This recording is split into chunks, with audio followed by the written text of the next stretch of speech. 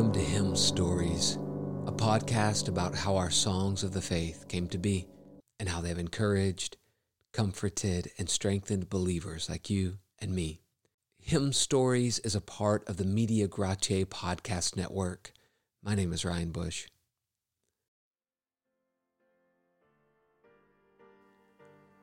In the year 1742, Charles Wesley wrote the hymn, "Arise, my soul, arise."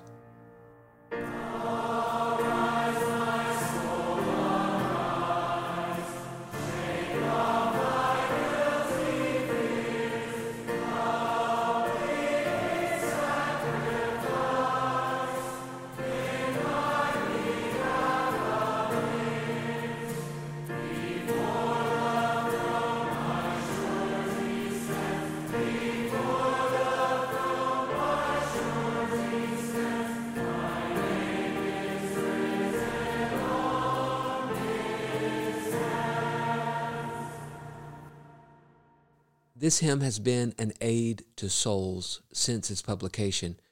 Christians will never tire of singing songs that remind us of our soul's redemption by the Lamb that was slain. Before the throne my surety stands, my name is written on his hands.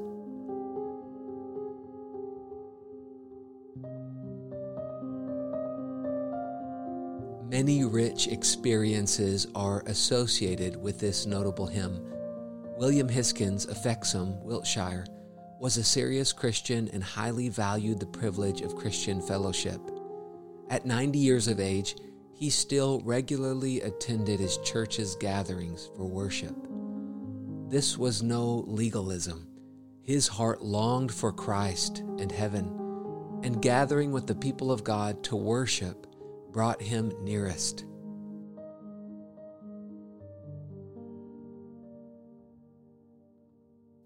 On March 23, 1840, the day of his death, Mr. Hiskins gathered up his Bible and coat and walked to the evening service. He was especially looking forward to the preaching. The sermon was upon the intercession of Christ.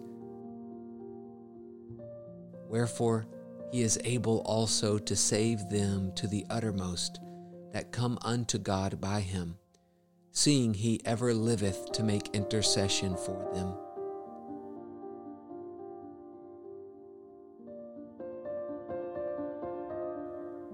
After the sermon, a hymn was given out. Mr. Hiskins was delighted to find that it was one of his favorites, "Arise, my soul, arise."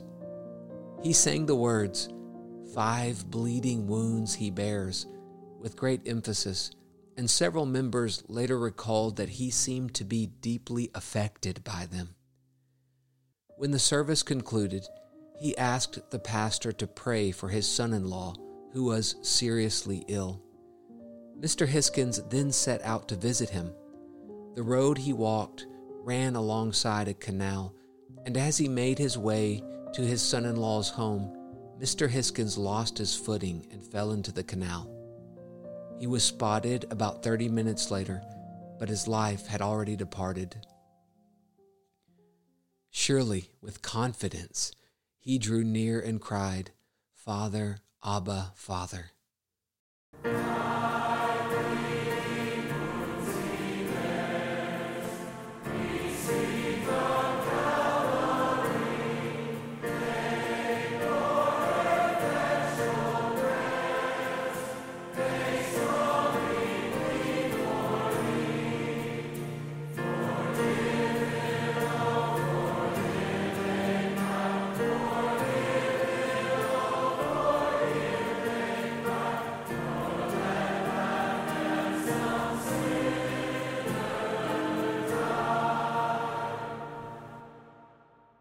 Reverend Matthew Cranswick, a Wesleyan missionary who labored in the West Indies, shared an astounding testimony of this hymn. He wrote, "I feel it due to the honor and glory of God to inform you of the utility of one hymn in particular, number 202, commencing, 'Arise, my soul, arise.' I have a record of upward of 200 persons, young and old, who received the most direct evidence of the forgiveness of their sins while singing that hymn at different services and at various periods. The conversion of the greatest number of these persons took place while I was a missionary abroad.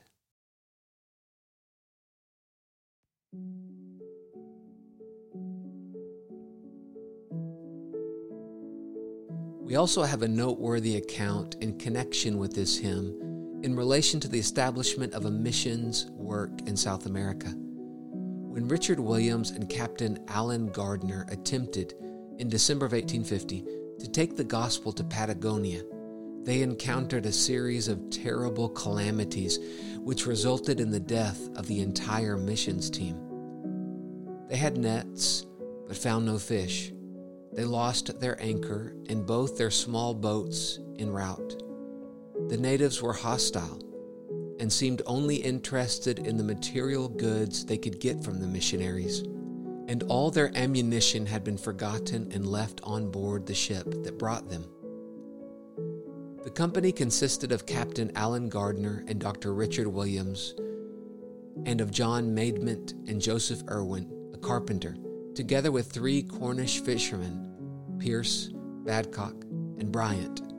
All were devoted Christians, and they hoped to establish a mission station from which to minister to the natives. Then, disease set in. Williams and Badcock were attacked by scurvy. Provisions grew scarce. They changed their camp several times without improving their situation. They had great difficulty in forming friendly relations with the natives.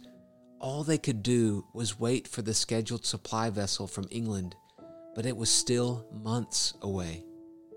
Both Captain Gardner and Dr. Williams kept diaries, which were afterward found, and from these we learn the short, sad story of their terrible hardships and suffering, and that Maidment and Gardner were probably the last survivors. The final entry is on September 6th and is in Captain Gardner's hand. It says, "I neither hunger nor thirst, though 5 days without food. Marvelous loving kindness to me, a sinner."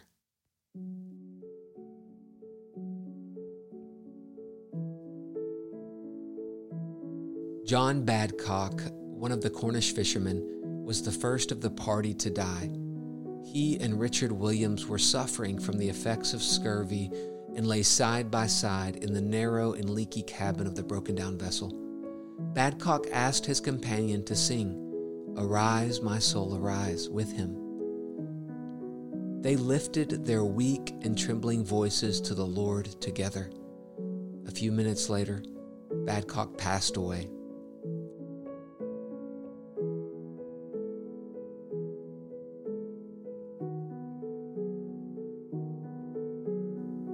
On January 19, 1852, Captain Morshed reached Banner Cove and found the bodies of Captain Gardner and Mr. Maidment in the cabin which had served as their shelter. The outcome of this self-sacrifice has been the establishment in 1872 of a permanent mission station in Tierra del Fuego, with several mission operations in Patagonia. Professor Kreislieb, in his book Foreign Missions, records that some indigenous people had later declared to a missionary that they now understood why Captain Gardner and the others had taken such risk to come to them, and they deeply regretted their indifference to those first heralds.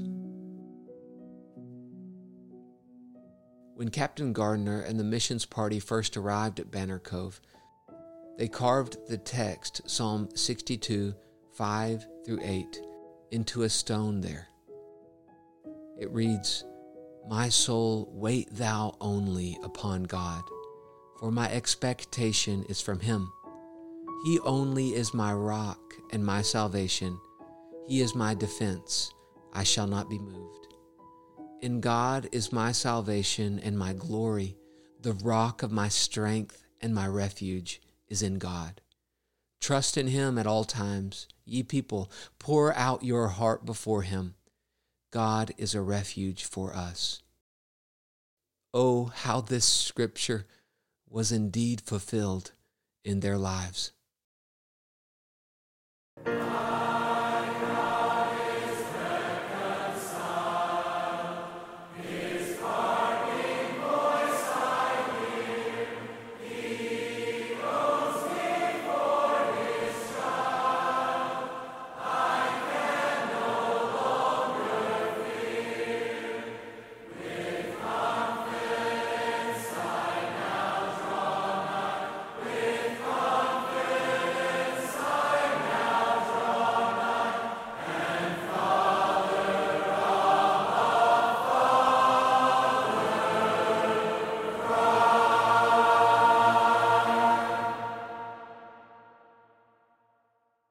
Thank you for joining me in this episode of Hymn Stories.